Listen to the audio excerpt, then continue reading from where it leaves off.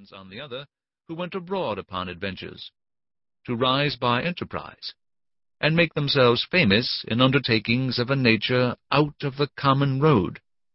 that these things were all either too far above me or too far below me, that mine was the middle state, or what might be called the upper station of low life,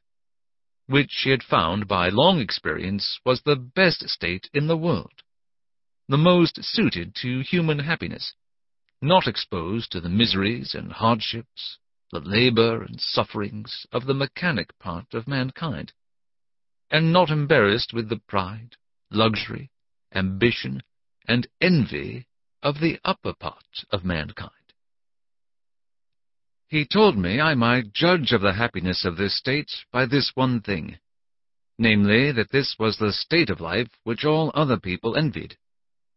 that kings have frequently lamented the miserable consequences of being born to great things, and wish they had been placed in the middle of the two extremes, between the mean and the great, that the wise man gave his testimony to this as the just standard of true felicity, when he prayed to have neither poverty nor riches. He bid me observe it, and I should always find that the calamities of life were shared among the upper and lower part of mankind, but that the middle station had the fewest disasters, and was not exposed to so many vicissitudes as the higher or lower part of mankind. Nay, they were not subjected to so many distempers and uneasinesses, either of body or mind, as those were who, by vicious living, luxury, and extravagances on one hand, or by hard labor, want of necessaries, and mean or insufficient diet on the other hand, bring distempers upon themselves by the natural consequences of their way of living. That the middle station of life was calculated for all kind of virtues, and all kind of enjoyments. That peace and plenty were the handmaids of a middle fortune. That temperance, moderation, quietness, health, society, all agreeable diversions, and all desirable pleasures were the blessings attending the middle station of life. That this way men went silently and smoothly through the world, and comfortably out of it, not embarrassed with the labors of the hands or of the head, not sold to the life of slavery for daily bread, or harassed with perplexed circumstances which rob the soul of peace and the body of rest, not engaged with the passion of envy, or secret burning lust of ambition for great things, but in easy circumstances, sliding gently through the world, and sensibly tasting the sweets of living without the bitter, feeling that they are happy, and learning by every day's experience to know it more sensibly. After this he pressed me earnestly, and in the most affectionate manner, not to play the young man, not to precipitate myself into miseries which nature and the station of life I was born in seemed to have provided against, that I was under no necessity of seeking my bread, that he would do well for me, and endeavor to enter me fairly into the station of life which he had been just recommending to me, and that if I was not very easy and happy in the world, it must be my mere fate or fault that must hinder it, and that he should have nothing to answer for, having thus discharged his duty in warning me against measures which he knew would be to my hurt. In a word, that, as he would do very kind things for me if I would stay and settle at home as he directed, so he would not have so much hand in my misfortunes as to give me any encouragement to go away. And to close all, he told me I had my elder brother for an example, to whom he had used the same earnest persuasions to keep him from going into the Low Country wars, but could not prevail, his young desires prompting him to run into the army, where he was killed. And though he said he would not cease to pray for me, yet he would venture to say to me that if I did take this foolish step, God would not bless me,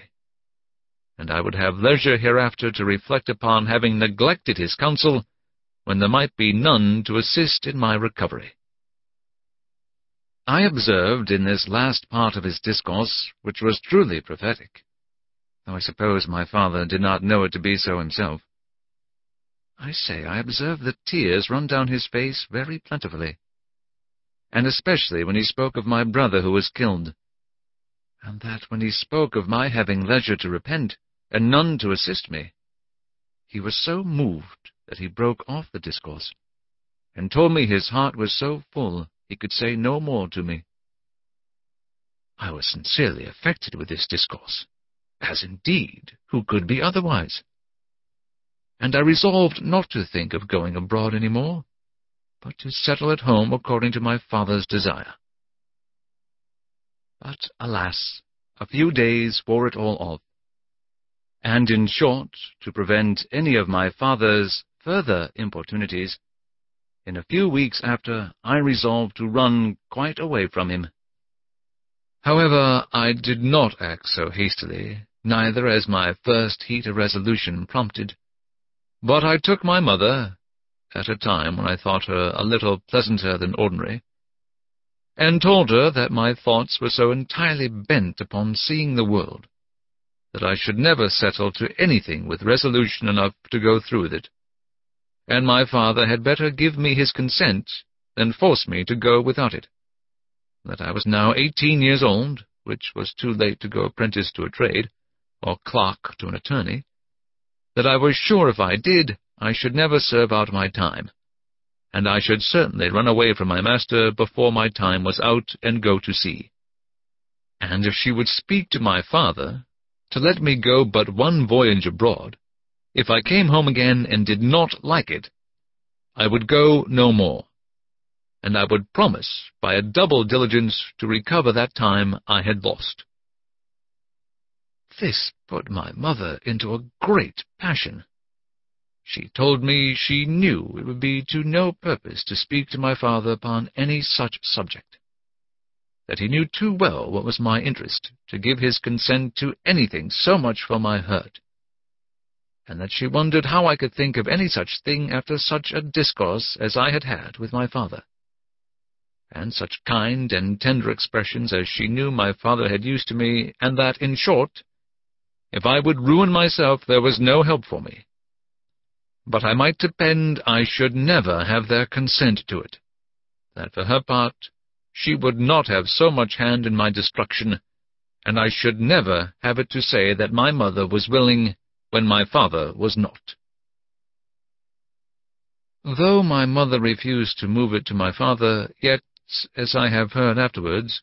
she reported all the discourse to him, and that my father, after showing a great concern at it, said to her with a sigh, "That boy might be happy if he would stay at home, but if he goes abroad, he will be the most miserable wretch that was ever born. I can give no consent to it." It was not till almost a year after this that I broke loose, though in the meantime I continued obstinately deaf to all proposals of settling to business, and frequently expostulating with my father and mother about their being so positively determined against what they knew my inclinations prompted me to.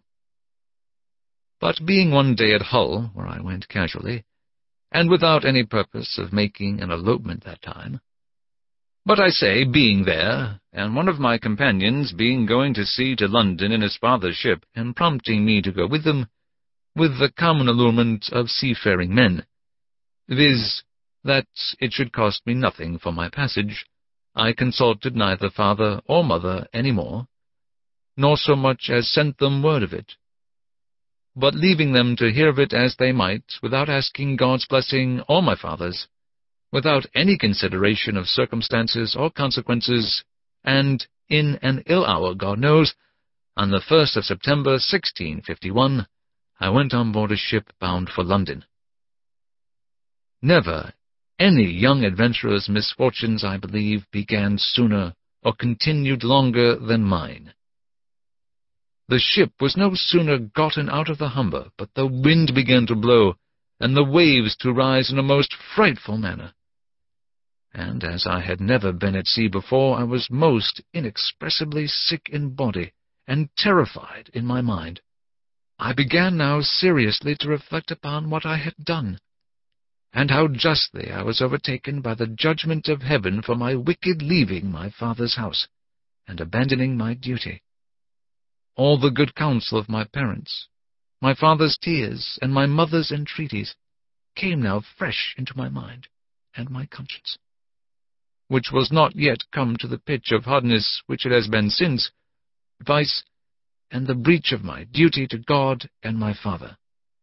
All this while the storm increased, and the sea, which I had never been upon before, went very high, though nothing like what I had seen many times since. No, nor like what I saw a few days after. But it was enough to affect me then, who was but a young sailor, and had never known anything of the matter.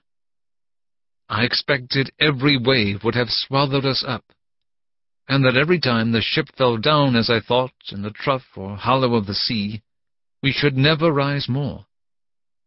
And in this agony of mind I made many vows and resolutions, that, if it would please God here to spare my life this one voyage, if ever I got once my foot upon dry land again, I would go directly home to my father, and never set it into a ship again while I lived, that I would take his advice, and never run myself into such miseries as these any more. Now I saw plainly the goodness of his observations about the middle station of life, how easy, how comfortably he had lived all his days,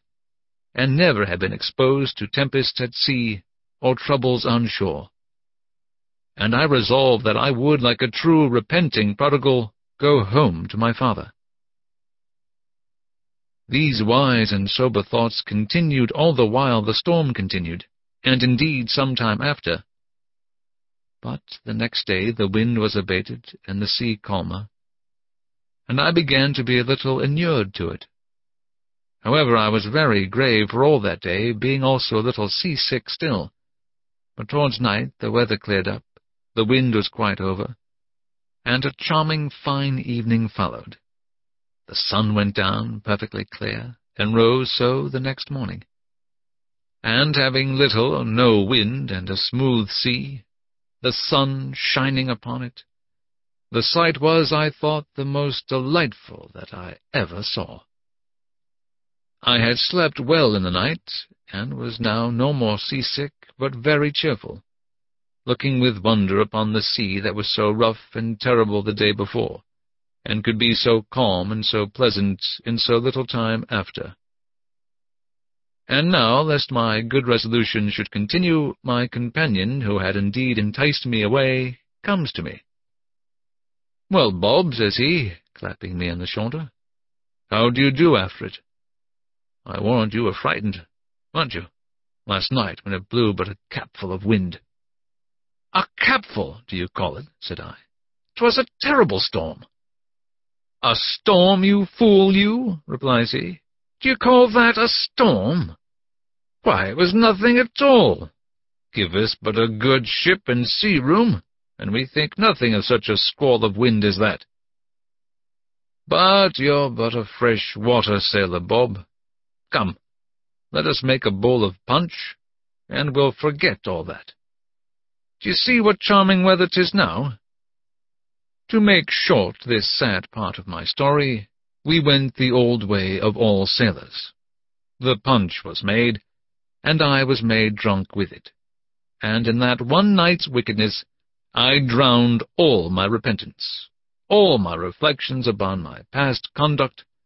and all my resolutions for my future. In a word, as the sea was returned to its smoothness of surface and settled calmness by the abatement of that storm, so the hurry of my thoughts being over, my fears and apprehensions of being swallowed up by the sea being forgotten, and the current of my former desires returned, I entirely forgot the vows and promises that I made in my distress. I found, indeed, some intervals of reflection, and the serious thoughts did, as it were, endeavour to return again sometimes. But I shook